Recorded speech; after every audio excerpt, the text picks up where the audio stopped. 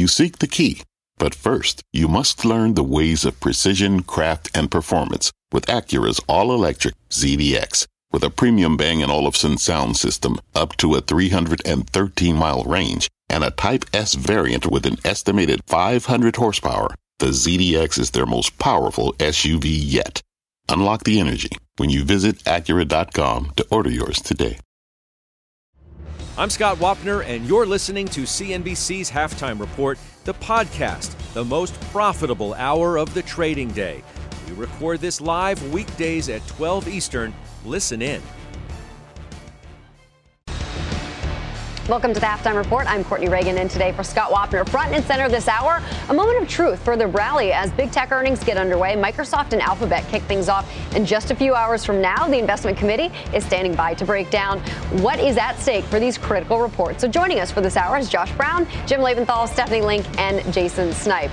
Let's get you a quick check on the market to see where things are as we await these key results after the bell. We are in positive territory, although marginally so across the board. The NASDAQ leading the way, higher by 0.6%. The Dow Jones Industrial Average has been on both sides of the flat line today, but right now holding positive above that marker at 0.2%. Of course, the yield on the 10-year sitting below 4% at 3.89%. We are leading the way with materials and information technology for the sectors. Financials and industrials are lagging. VIX, though, is still pretty quiet, below 14, and WTI is higher today, but still sitting just slightly under $80 a barrel. So we got a lot going on here. We have a Fed decision tomorrow. We've got big tech earnings. Jim, I want to start with you. Alphabet is coming up here after the bell. There are so many different ways that we can slice this, but if you're an investor, what is most important to you? Is it cloud? Is it AI innovation? Where are you looking?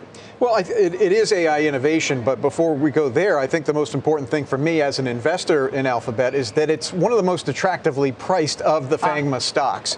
So, there's a lot of debate about whether this stock or that stock that's leading the market is too high and could a trapdoor be forming underneath it.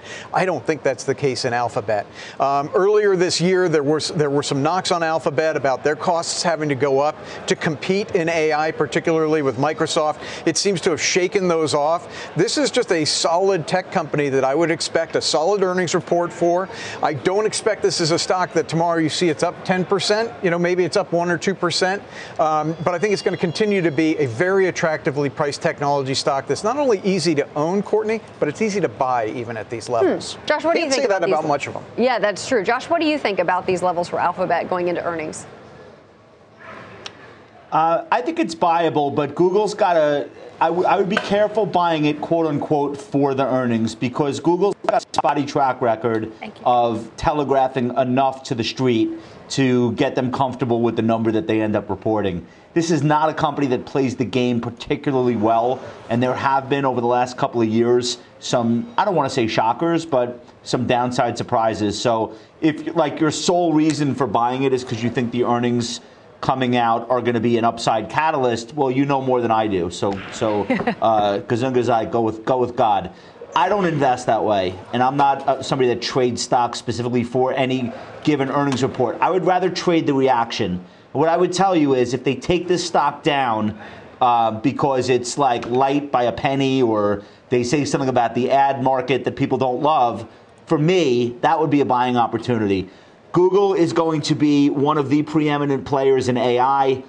Sergey Brin is back, not just for lunch. He's back in his office. The Wall Street Journal is reporting that extensively. The founders of the company have returned, like Gandalf in the Two Towers, just at the moment where they're needed. And, Google's working on its own AI environment with TensorFlow and its own chips, tensor processing units, or TPUs. They're not going to be left out of this race. I just popped into a Google Doc the other day to work on something for my daughter who's in high school, and the Google AI suggestion engine is in full force in there, doing all of the things that Microsoft has going on with OpenAI. So I think this is a long-term play on the big themes that are going to take us into 2030 in tech, and Alphabet is going to play there. So if you get a bad reaction on an earnings report, my instinct would be to buy it and not sell it. Jason, I'm wondering, though, how much of the stock move for Alphabet is because of the excitement around AI. It's up something like 38% year to date. Yep. No, and I think that's played a role for all the mega cap tech stocks, honestly, this kind of the discussion around AI. And for me, as it relates to Google tonight, what I'm looking for is ad revenue. What does ad revenue look like going forward? I know in the last quarter there's a little bit of a slowdown there. I'm also looking for the cost cutting. Obviously, they've laid some people off. Let's see what the material impact on margins are going forward. And Google Cloud. Google Cloud was the first quarter of profitability last quarter. Let's see if there's some continued acceleration going to this quarter. It's an interesting point about cost cutting. A number of the names that reported here in the last 24 hours sort of juiced up earnings by a lot of cost cutting. Stephanie, you were nodding your head about ad spending. Of course, that's a big one that we think about. What about also the YouTube revenue growth? Can the growth slowing? Can we reverse that? Yeah, I think you can. I think it is all about digital ads. Really, I do. Because I think you are going to see a rebound in that, and that will be positive. And then it's also going to be about cloud, which Jason just mentioned, right? Those are the two pieces I think that people look for. And also maybe there is some margin upside from the cost cutting. And so maybe you get some operating leverage if you get the top line a little bit better than expected. You know, I own Meta, and I care about digital ads for them too. So I'm watching tonight very closely as to how it pertains to Meta tomorrow. Yeah, and obviously we can go there since you brought it up, the year of efficiency with Meta. I mean, is that a big part of the thesis for why you're continuing to look at Meta? Yeah, I mean, I own it. I've been trimming it because it's up 144% year to date. It went from a total re-rate last year, 11 times to 23 times. Like every day it goes up a turn, right? And I get why, because it's more than the year of efficiency. It's also about revenue growth, monetization of Reels, click to message, right? And then if we get digital ads on top of that, that should be positive. All that being said, a lot of good news is priced into the stock, right? I mean, everyone was downgrading it last year. Now everyone's upgrading it. Got an upgrade today. So I'll stick with it. I just don't think it needs to be 7% of my portfolio. What about Threads? What do you expect to hear there? It was all this excitement in the beginning. I signed up the first day and haven't looked at it since. Yeah, it seems to have lost a little bit of momentum, right? It definitely has. So I don't think that's the growth driver for this particular piece of their business. But I do think AI is going to play a very important role overall. It already is for Reels and for click to message, right? So there's a lot of ways to win with this name. I just think you want to be prudent and trim, as I was buying all the way down last year. Hey, but you're winning it now. Jim, what do you make of a name like Meta, where there's so many different ways that you could play it? There's things we could talk about with the metaverse, which is, of course, the reason why they changed their name, although they say that, I understand that's sort of the longer term value from their perspective, and AI is shorter term, which surprises me. Yeah, well, you're talking to somebody who just fundamentally, emotionally does not like social media. Okay, so I'm sorry, Courtney, we haven't worked that well together or that much together, so you don't know that, but I'm adamantly opposed to it.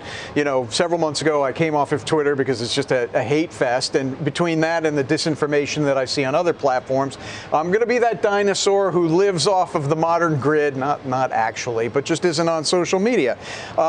For that reason, it's very hard for me. This is kind of the Peter Lynch school of investing, right? You want to invest in products that you like, that you believe in. So it's very hard for me to invest in it. Having said that, and this is, you know, the people who are invested in Meta and have done very well, much like I was saying about Alphabet, it is a very attractively priced stock. By no means do I think the rest of the world is going to come around to my take on social media. So you probably can invest in it. It's just not going to be me. All right. Also, they call Twitter X now. That's a new thing. It just happened. Then I'll change my mind. Oh, okay. So you're back. You're back. Josh, what about you when it comes to Meta? I mean, there's a lot going on there, to Stephanie's point about a total re-rating this year from last. I think Meta is actually, I agree with everything Stephanie said. I think it's actually a really easy story to understand what's happening there. The only real question is, when does it get too carried away? But the story is pretty linear. It was a bloated situation in 2021. They had vice presidents to report to other vice presidents to report to other vice presidents. They had people doing TikToks about throwing impromptu picnics on a Tuesday morning on the roof of the building. It was a joke, and they were fat and happy, and a lot of the tech giants, just like them, looked very similar. And it's amazing what happens when you realize how many people you can get rid of who aren't really adding anything. And it's actually a double benefit. Number one, obviously the expense comes off. But number two, the people who are actually there and want to do something and want to ship code, all of a sudden they believe in the mission again. and they get energized. So you get a double benefit when you clear out. Okay, that's great. So the stock is like more than doubled on that happening. So what's the next leg? How does it double from here? Obviously, it gets much tougher. So I think Stephanie basically has this story right. She has for a long time. I'm not saying sell the stock. I'm just trying to understand, like, where is the next leg of growth going to come from? It's not going to be the metaverse, unfortunately.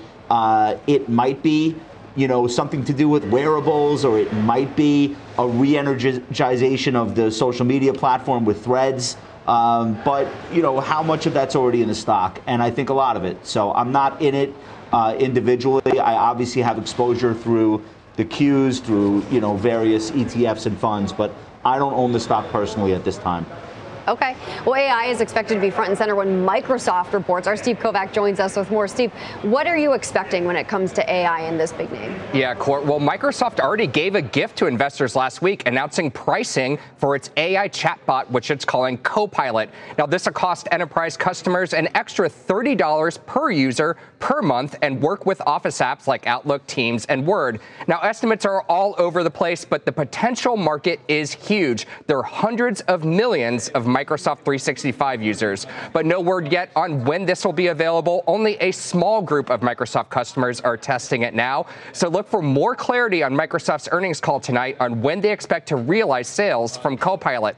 Another potential AI beneficiary, Azure Cloud. That division's growth has slowed quite a bit over the last year, though the AI boom could spur more demand for cloud services. Analysts expecting Azure Cloud growth of around 25%. That'd be down from 40% growth in the year-ago quarter. A few other things to pay attention to, Court. Foreign exchange is more favorable than it was in the year-ago quarter thanks to the weakening dollar. And Windows licensing revenue will give a good hint at consumer demand for PCs, which cratered last year after 2 years of a pandemic boost. That segment was down 28% year over year in Microsoft's last earnings report, Court. Interesting stuff. Thanks for laying the table for us, Steve. Jason, you own Microsoft. Are you obviously expecting a deceleration here in the cloud? And if so, what do you expect to see going forward? Can it reaccelerate, or is that just the trend we're going to see for some time as this market gets bigger and more competitive? Yeah, and I think some deceleration is somewhat reasonable. I mean, the cloud exploded through the pandemic. I mean, we were seeing 50% year over year acceleration numbers. So seeing it at 25%, I think, is reasonable. I think what's interesting, what Steve just mentioned, which I'm really looking forward to seeing how it plays out, is the consumer PC demand. How do those products look like? How are they growing? Because they created over the last 2 years. There was a lot of run up there. So that'll be interesting. And I just think overall, the Copilot, the ChatGPT box, and now making it available on the retail side is going to be interesting. Let's see how that works out. And I do think the dollar weakening will be a tailwind, not necessarily for this quarter, but for the next quarter going forward. Jim, you own Microsoft as well. What are you hoping to hear? Nothing surprising is what I'm hoping to hear. I mean, this is, apropos of our earlier discussion, Courtney, this is an expensive FANGMA stock. And, what I'm really counting on here is for this just to be a large portion of the S&P 500 as money comes into the S&P 500 and the markets overall over the rest of this year, Microsoft will perform. But I'm not expecting results tonight that will propel it higher after the run that it's had. What I'm hoping is that there's no news that opens up any sort of downside to it. I don't think there will be. In summary, what I'm trying to say is I'm not expecting outperformance here. I'm also not expecting underperformance. This is the market in Microsoft. You want a vanilla report. No surprises. Please, not from Microsoft. I got enough surprises elsewhere. Vanilla, you better get better than vanilla because it's trading at 36 times forward estimates. Well, but to my point about it being such, and there's a large weight in all the indices. I know, 7% of the S&P 500. If money comes into the market, which it will as long as Microsoft doesn't disappoint, then it's going to be fine. No, I hear you, but the expectations are quite high, and you can't have plain vanilla with high expectations. Get some sprinkles in there, okay? Get some sprinkles. Josh, you want to jump in?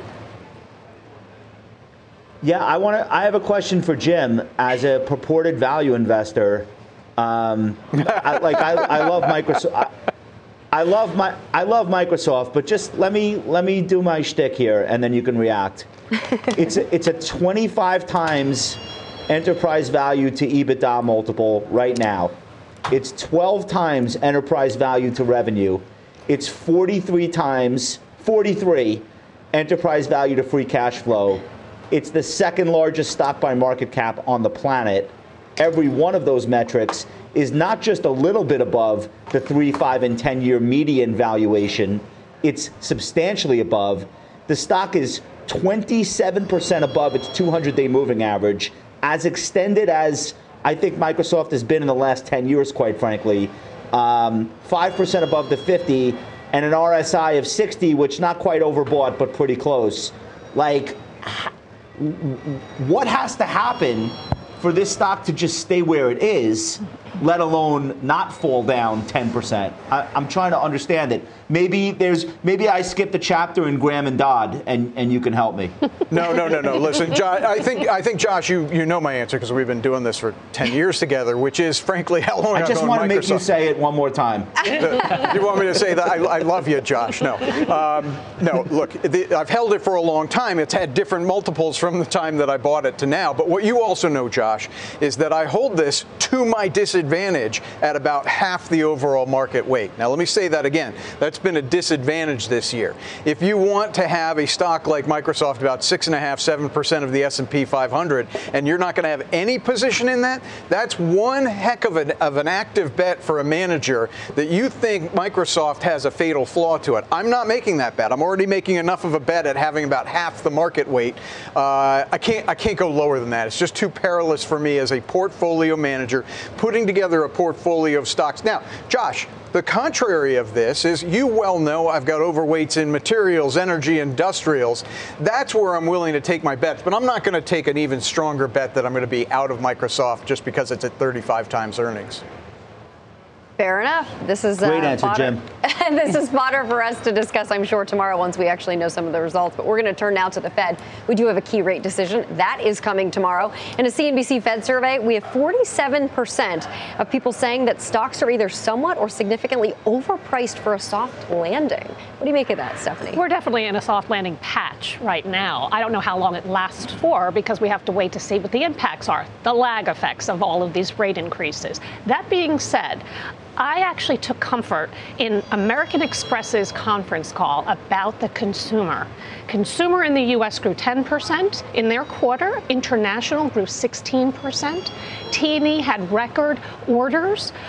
So to me, that speaks about the strength of the consumer because the job market is so strong, because wages are so high.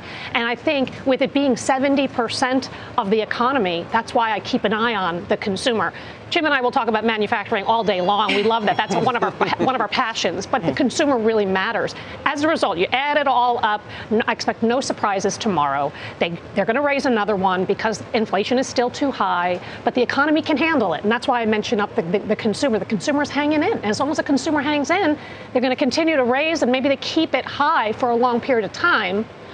But I think there's enough momentum in the economy. Yeah, consumer confidence, of course, coming in higher than expectations. Two-year high? Yeah, the highest since June 2021 or something. So, yeah, the consumer is really hanging in there. I'm and you know this because you cover them. I'm somewhat surprised. Yeah. No one likes the higher prices that we've been dealing with inflation, but we've taken it on somehow and sort of plowed ahead. Jason, what do you expect from Powell? What do you want him to say in the commentary? What does the market need to hear? Yeah, I think to Steph's point, I don't think we'll hear anything surprising. I mean, they've been very resolute with their commentary, over the last several quarters. I don't think there'll be anything surprising. There obviously will be a quarter basis point hike. I think what they'll talk about, however, is data dependency. They'll have Jackson Hole in August. They'll look to maybe make another move potentially in September. But to Steph's point, I mean, the consumer is strong. We have a very tight labor market. CPI's got a 3 handle on it. The travel from 3 to 2 will be likely very challenging. But I think the soft landing camp is only growing, and I think that's positive for the Fed. Jim, do you think that we've landed, or are we still landing? I can't figure out where we are in terms of the tense. Yeah, no, I think it's a good question. And a few months ago, I started saying, I think we have landed. I think the landing has happened. That was, however, before the last couple of rate hikes that still have gone on. So we aren't landed yet, just by definition of whatever rate hikes have happened in the last 6 months or more still have not had an effect. However, I think there's a pretty good chance that the soft landing is in place just because of the strength of the labor market. I would feel a lot better about that if we got some indication from the Fed that they're willing to entertain the notion that they've won. That's what's been missing for the last 6 to 9 months, is this idea from the Fed that, hey, you know what, you've won the battle. You've actually stuck the landing. Nobody is willing to say that. The data, I think, proves that. But, every time good data comes out, it gets explained away by somebody saying, yeah, but look at Supercore or look at this component of CPI. Headline CPI is 3% year over year. It's coming down.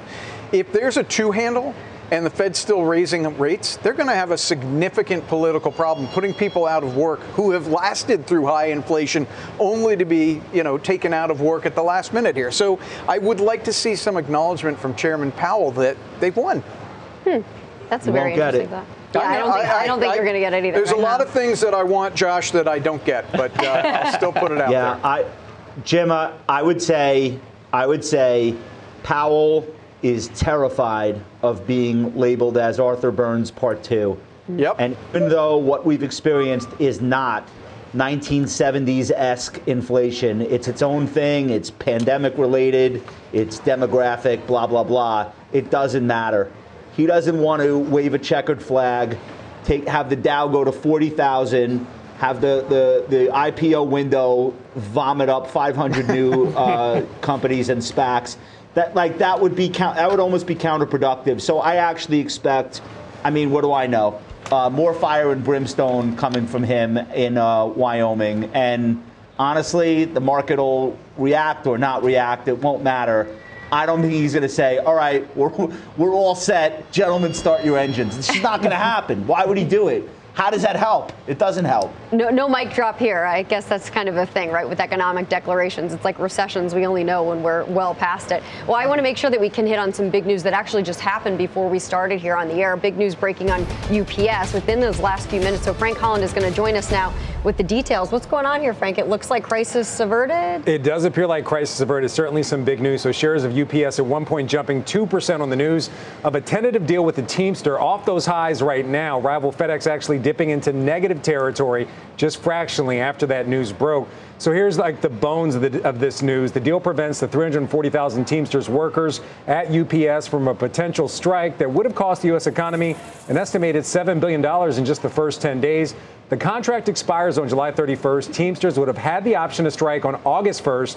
But again, it appears that's been averted. I have to say appears right now, Courtney, because just yesterday we saw a tentative deal with the FedEx pilots. We thought there was a deal just last month. Both sides announced a tentative deal, and then it didn't work out. Certainly not as urgent as this one. However, I do want to point to the fact that both sides are now calling this a win-win agreement. This is a statement from Carol Tomei, the CEO of UPS. She says, this is a quote, "Together we reached a win-win agreement on the issues that are important to Teamsters, leadership, our employees, and to UPS and our customers. This agreement continues to reward UPS's full and part-time employees with industry-leading pay and benefits while retaining the flexibility we need to stay competitive, serve our customers, and keep our business strong." There was also a release from the Teamsters. Now, I want to point out, UPS says it can't confirm or deny these numbers. It says it can't talk about the financials of this deal until its earnings report coming up in August. But this is from the Teamsters on this tentative contract. They say $30 billion of new money throughout the length of the contract. Existing full and part-time workers get $2.75 more per hour this year. And then throughout the length of the contract, $7.50 per hour more over the length of the contract. And then this was a really big sticking point. Pay for part-time workers, they'll now be bumped up to $21 per hour. Teamsters also saying delivery drivers who are UPS Teamsters will get $49 per hour, industry-leading pay when it comes to that area. So some big developments when it comes to not only this contract being settled, operations not being disrupted, but also the cost of labor at UPS changing significantly if this deal is ratified. Yeah, wow, those numbers are actually pretty eye-opening. $49 an hour is surprising to me. It's a good job. I think both sides have agreed it's a good job. They had some questions about the long-term pay structure, the pay for part-time workers, and also working conditions, things like air conditioning in the summer, heat in the winter, some other things like that. But again, compensation was really the sticking point. It appeared it was going to come down the wire on the part-time pay. That's been resolved apparently with $21 per hour for part-time workers. Wow, interesting stuff, Frank. Steph, you own UPS now that some of these numbers Frank has reported, if these end up to be true, as he points out, UPS is not going to really confirm them through earnings. How does it make you feel about holding on to this? Yeah, I mean, it was an overhang on the stock. It's the reason the stock is up 8% and FedEx is up 47% year to date, right? It's lagged big time. So it's a removal of an overhang. That's number one. And then you got puts and takes from what I gather from Frank's great reporting. $6 billion a year. If that's in fact the number, people were expecting $5 billion a year, so it's a little bit higher. However, part-time workers at $21 an hour, people were expecting $25 an hour. So maybe it's a win-win on both sides. Right. But I just think more importantly, it is an overhang lifted. The stock is not expensive. In fact, FedEx is actually now more expensive than UPS, which has historically not ever been the case. So FedEx is a different story. New CEO, restructuring, I get that story. But UPS should play catch-up because demand is certainly still there. I want to button up this conversation, but make sure to get Jason in because you own FedEx. Yeah. So, I mean, for me, it's Steph already just mentioned. I mean, the stock has been a really significant winner this year, up 47% this year, but last year was a very difficult year. So, for me, new CEO, new management team, focus on shareholder value. I think that's what's been playing out in the stock this year for FedEx. All right, fair enough. Well, still ahead, our charts of the day. We'll hit some of the biggest earnings winners and losers, how the committee is positioned. That's coming up. Halftime is back in 2 minutes. Old Dominion Freight Line was built on keeping promises. With an industry-leading on-time delivery record and low claims rate, we keep promises better than any other LTL freight carrier because we treat every shipment like it's our most important one. Visit odfl.com to learn more.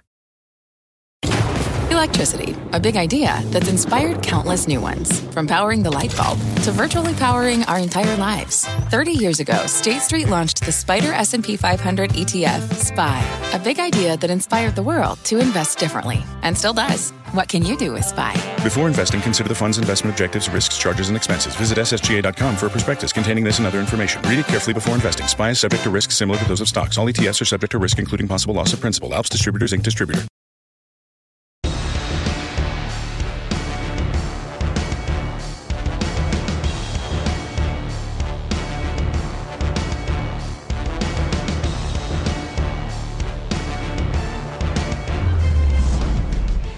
Welcome back to the Halftime Report. Let's get to our charts of the day. First up, RTX down after reporting a manufacturing issue with a powdered metal that's used in jet engines. Jim, you own this one. It is down sharply. The CEO was on our air earlier today sort of explaining what's going on, but this feels like a big deal. It feels like a big deal from the share price decline. Right. If you actually look at what's going on, I think this is a major overreaction. Okay. Maybe they should change their name back to Raytheon from RTX. Maybe, but I don't know. But look, what's happened here is they're going to have some increased costs to fix, or maybe not even fix, just inspect some in-service engines, the GTF engine line, for a type of material that's in it. Now, this extra cost is going to be $500 million. Does that justify a $20 billion market cap reduction? I don't think so. So that's where I think there's an overreaction. But why is that happening? It's because anything in aerospace is disbelieved. Okay, it's disbelieved if there's a manufacturing issue because it conjures up images of the 737 MAX fiasco from a few years ago. So if you hear about, pulling engines out of service to inspect them, people say, wait a second, how long is it going to take for them to come back into service? Because it took the 737 MAX. Steph, how long? 3 years to come back? Exactly. See her reaction? That is not likely to be the case here. And at the same time, company had a beat and raised its guidance overall. So this is not some sort of fatal flaw in the company, but this is an industry in which it's a shoot first, ask questions later type of response for now. And I think this is actually a buying opportunity. I was just going to say, is there an opportunity then? It is, absolutely. Okay. All right, well, you brought this up, so this kind of weaves in nicely with Boeing reporting earnings tomorrow before the bell. That's also lower. Stephanie, you own this one. Yeah, the two of us do. Yeah. And we have for a really long time. Deliveries. It's all about 737 deliveries. Are they going to increase it from 30 for 737 from 38 a month to 40? That'll help free cash flow if we get that number. And I think that's what people are expecting. But free cash flow is always what I focus on when we think about Boeing. Okay, and if that's what you get, if you get the 40 number, do you stay where you are with your position? I'm pretty big because I was buying all the way down. Okay. I think she was asking if you sell on a pop. No. Stephanie and I are in this for the long haul. No, I mean the demand is huge in aviation. I mean, just look at GE today. Right, exactly. And so let's go there. These are all sort of weaving in together nicely. General Electric hitting a new 52-week high today. What do you, make of the results, which were fairly strong? And does GE pick up anything from what's going on happen with RTX losing out on these jet engines potentially? Maybe they do, but I mean, this company is in a restructuring mode, right? They're spinning off all of the businesses, and so then the management teams can focus on the various different businesses, 100% focused, right? So can management. So they beat, they raised. I mean, organic growth orders were up 58%, services up 21%, operating margins expanded 160 basis points. This is not the old GE, and the stock is doing very nicely today, and I think you can still buy it. Yeah, there were a lot of positives in that report. Jet engines, wind energy turbines, raising cash flow, sales forecasts. It's an industrial company growing at 19% year over year in revenues. I mean, that's pretty impressive. Yeah, that is quite a restructuring. Well, Alaska Air is down double digits despite reporting record quarterly revenue. Jim? Yes, and sometimes in investing, Courtney, you kind of raise your hands and say, what the? Okay, let me tell you what. Okay. The guidance to some disappointed. Now, let's put this into perspective, okay? The guidance at the midpoint is 30% higher than where analyst estimates were at the beginning of the year. So in 7 months, we've seen a 30% rise to the guidance now from where the estimates were. This is an incredibly cheap stock. Why is it down 12% today? Because apropos of what I was saying earlier with RTX, anything in the aerospace industry, if you get a whiff of a problem, people are shoot first, ask questions later. Right now, what people are saying is, see, I knew the golden times for the airline industry couldn't last. I knew that demand is going to fall off. There's really no sign of demand falling off. If some people had some loftier expectations for guidance, I'm sorry, but this is another buying opportunity for a stock that has done nothing but over-exceed on operational results, and it's down 12% Jim, today. this is why earnings season is silly season, and you get opportunities, and this is why you always have a little extra cash on the sidelines so you can buy on these times, these quality companies that really get hit for no real reason. There are a lot of moves here today. Josh, I want to make sure that you're involved in this conversation, too. Do you see any opportunity here to put some cash to work in this silly season of earnings? I don't know if it's earnings related, but I want to spotlight something, and I think we made a chart for this. The question now is like, okay, everyone's excited because the rally is broadening out. If you do a ratio chart of, let's say, the Russell into the S&P 500, you can clearly see that the momentum is shifting. It's not that the S&P has to fall, but you're getting much bigger rallies and moves elsewhere away from just the index. And if that continues, I think the next place it stops is the energy stocks. So I want to highlight crude up 1% today, about $79. Patty, if you want to, I can't see, but if you're popping that chart up, I appreciate it. Okay, this is the highest level for crude oil, West Texas, since April. And it is now broken out of this trading range it's been trapped in May, June, July, 90 days, trapped between 67 and 73. Now it's back at the upper end of that range. That 81, 82 level is overhead resistance that dates back to January. So this is a critical level. Let's look at what the stocks are doing. 100% of the XLE components are now above their 50-day moving average. That is the highest reading since November of 2022 for those stocks. 100% are ready to go. 56% of the components in the XLE, which again is the large cap energy stocks, have advanced for 4 consecutive days. Only, by contrast, look at the S&P 500. Only 14% of S&P 500 components have done the same. So the momentum is shifting, and there's a lot of opportunity here. The S&P is up 19% year to date. The XLE is actually -5. That's a huge performance differential. A lot of people who are coming late to this rally want to put money to work. The question is where? How do I do it without beclowning myself and buying Microsoft? This is how you do it. And if crude happens to break out, coinciding with the outperformance we're starting to see in these stocks, that could be an exciting next leg of the rally. So keep IEO on your screen. That's the ETF with the energy producers. Keep XLE, and then pick your favorite 2 or 3 names with the best chart setups. That's what I would be focusing on right now. it does seem to be an area of focus for the market, and obviously Exxon reporting on Friday as well, so we'll get some more information from when the names in the space. We're going to get some headlines right now with Christina Partsinevelos. Hi, Christina. Hi, Courtney. A Russian fighter jet flew dangerously close to a U.S. drone over Syria. That's according to the Air Force. The jet was within feet of the drone when it released a flare, causing damage to the propeller. This is at least the third near collision this month between Russian jets and U.S. drones over Syria. Another NFL player has been indefinitely suspended for betting on league games. Yoma Owazarike is now the 10th player to be suspended for gambling or betting on other sports while in NFL locker rooms. The Broncos defensive end will be able to petition for reinstatement in July of next year. Europe is taking the lead on expanding availability to charging stations. Lawmakers adopting new rules today requiring fast charging station be installed every 40 miles along the EU system of highways. And those stations must also allow payments by card or contactless device without a subscription. It's set to take effect in 2025. Maybe that'll happen here. Courtney. We'll see. Christina, thank you very much. Well, up next, our call of the day. This retail stock is down more than 13% in the last 3 months, but one firm says shares could double. We'll see what the committee thinks. Halftime is right back.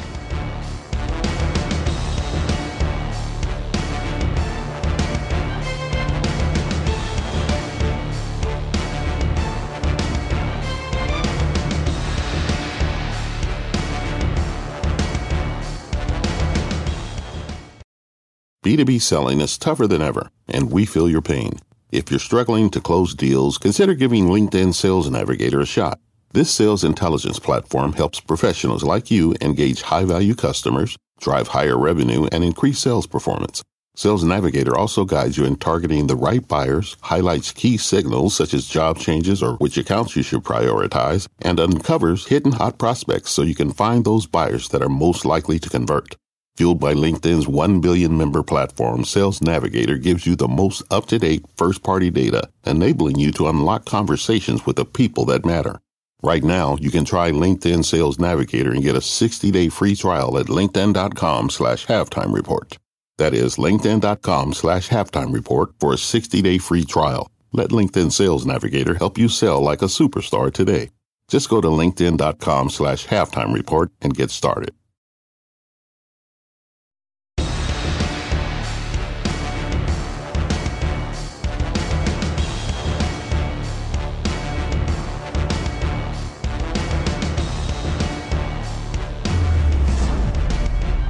We're back on Halftime with our call of the day. UBS getting more bullish on Nike, saying the stock could double. Steph, you own Nike shares. Do you agree with what this note says? Although the base case view is that could be a global macro slowdown, but they still think this Nike holds strong. It's a longer-term call. They're talking about $650 in earnings power by fiscal 26. So there's a lot that can happen between now and fiscal 26. That being said, they just reported $323. So that would be a very big jump in earnings if they can get there. And it's predicated on them getting to mid-teens EBIT margins, which is what the company has guided to. And this analyst believes that they can get there because of raw material costs coming down, because of freight costs coming down, because of pricing power, DTC, inventory rebuild. So I get all of it.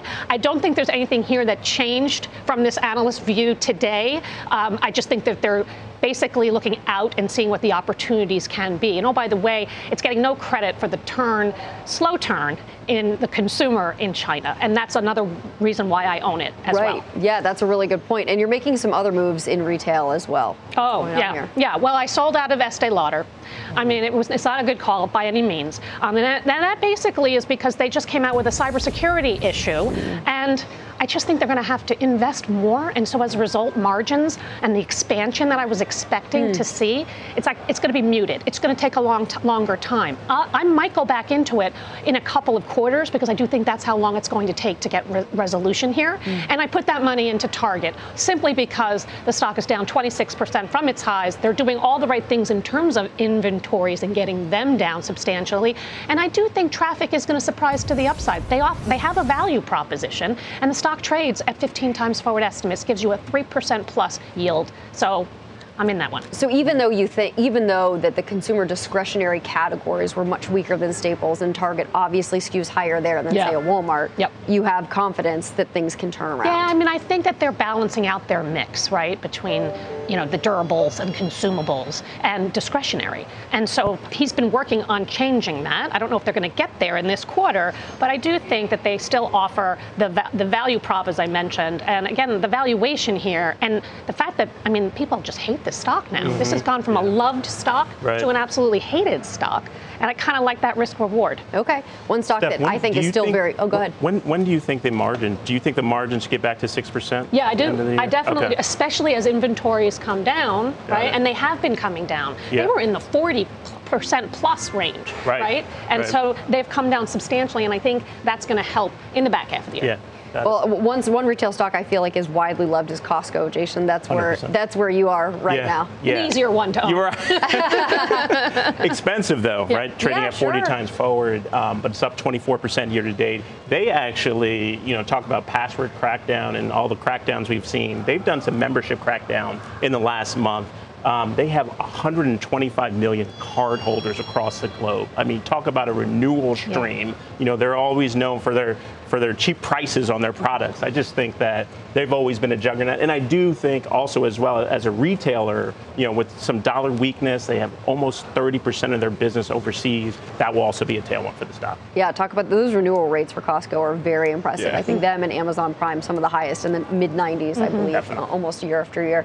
Well, coming up, Cleveland-Cliffs rallying on earnings. Jim's been pounding the table on this one. If you watched the show ever, you know that. We'll get his take coming up next.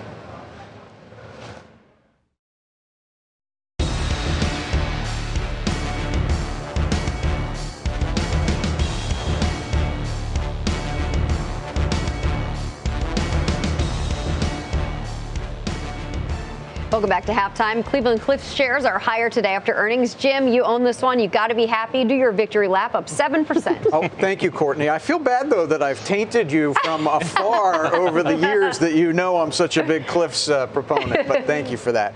Look, a fabulous quarter. The management team here for some time has been telling you what they're doing, that volumes are going up, selling prices are going up, costs are going down.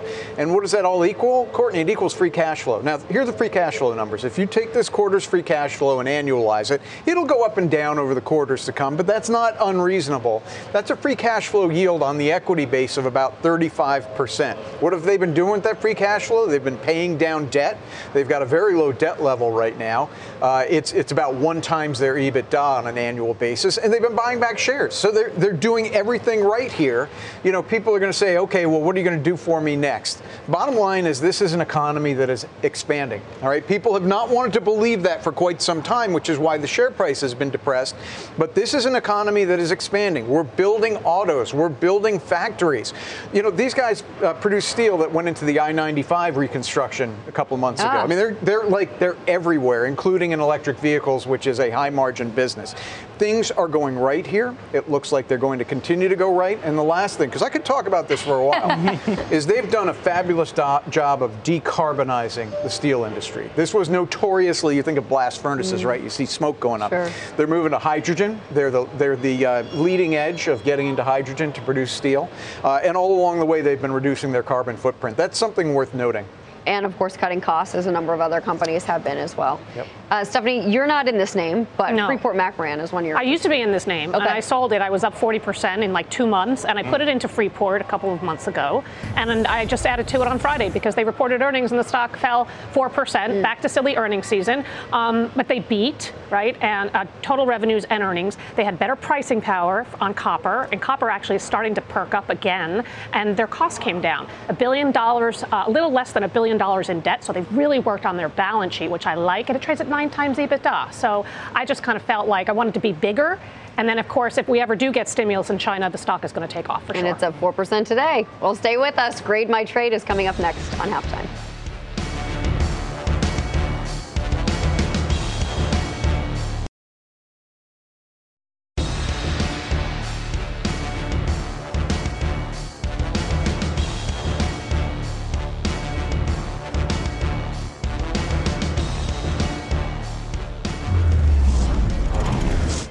It's time for Grade My Trade for Jason. One viewer bought Honeywell at $200.10. Grade this trade. So I give you a solid B here. Obviously, the price action in Honeywell hasn't been great this year. It's down around 2%. But I still like this aerospace and defense player. EPS growth is a little over 8% going forward. And I think that the materials and technology business has a lot of catalysts going forward. So I like this here. Stephanie, this one's for you. Will in St. Louis bought 100 shares of GE Healthcare at $82.50 in June. Is this a buy, a sell, or a hold? Yeah, I would buy it. They reported today it was a very good number. They beat, they raised, they had organic growth of 6%. They had overall orders were very strong. I just think that the stock's up 35% and the expectations were really high into the print. So you use this weakness to be buying and averaging into it. I'd give it an A. There you go. You get on sale then today. Final trades are coming up on halftime.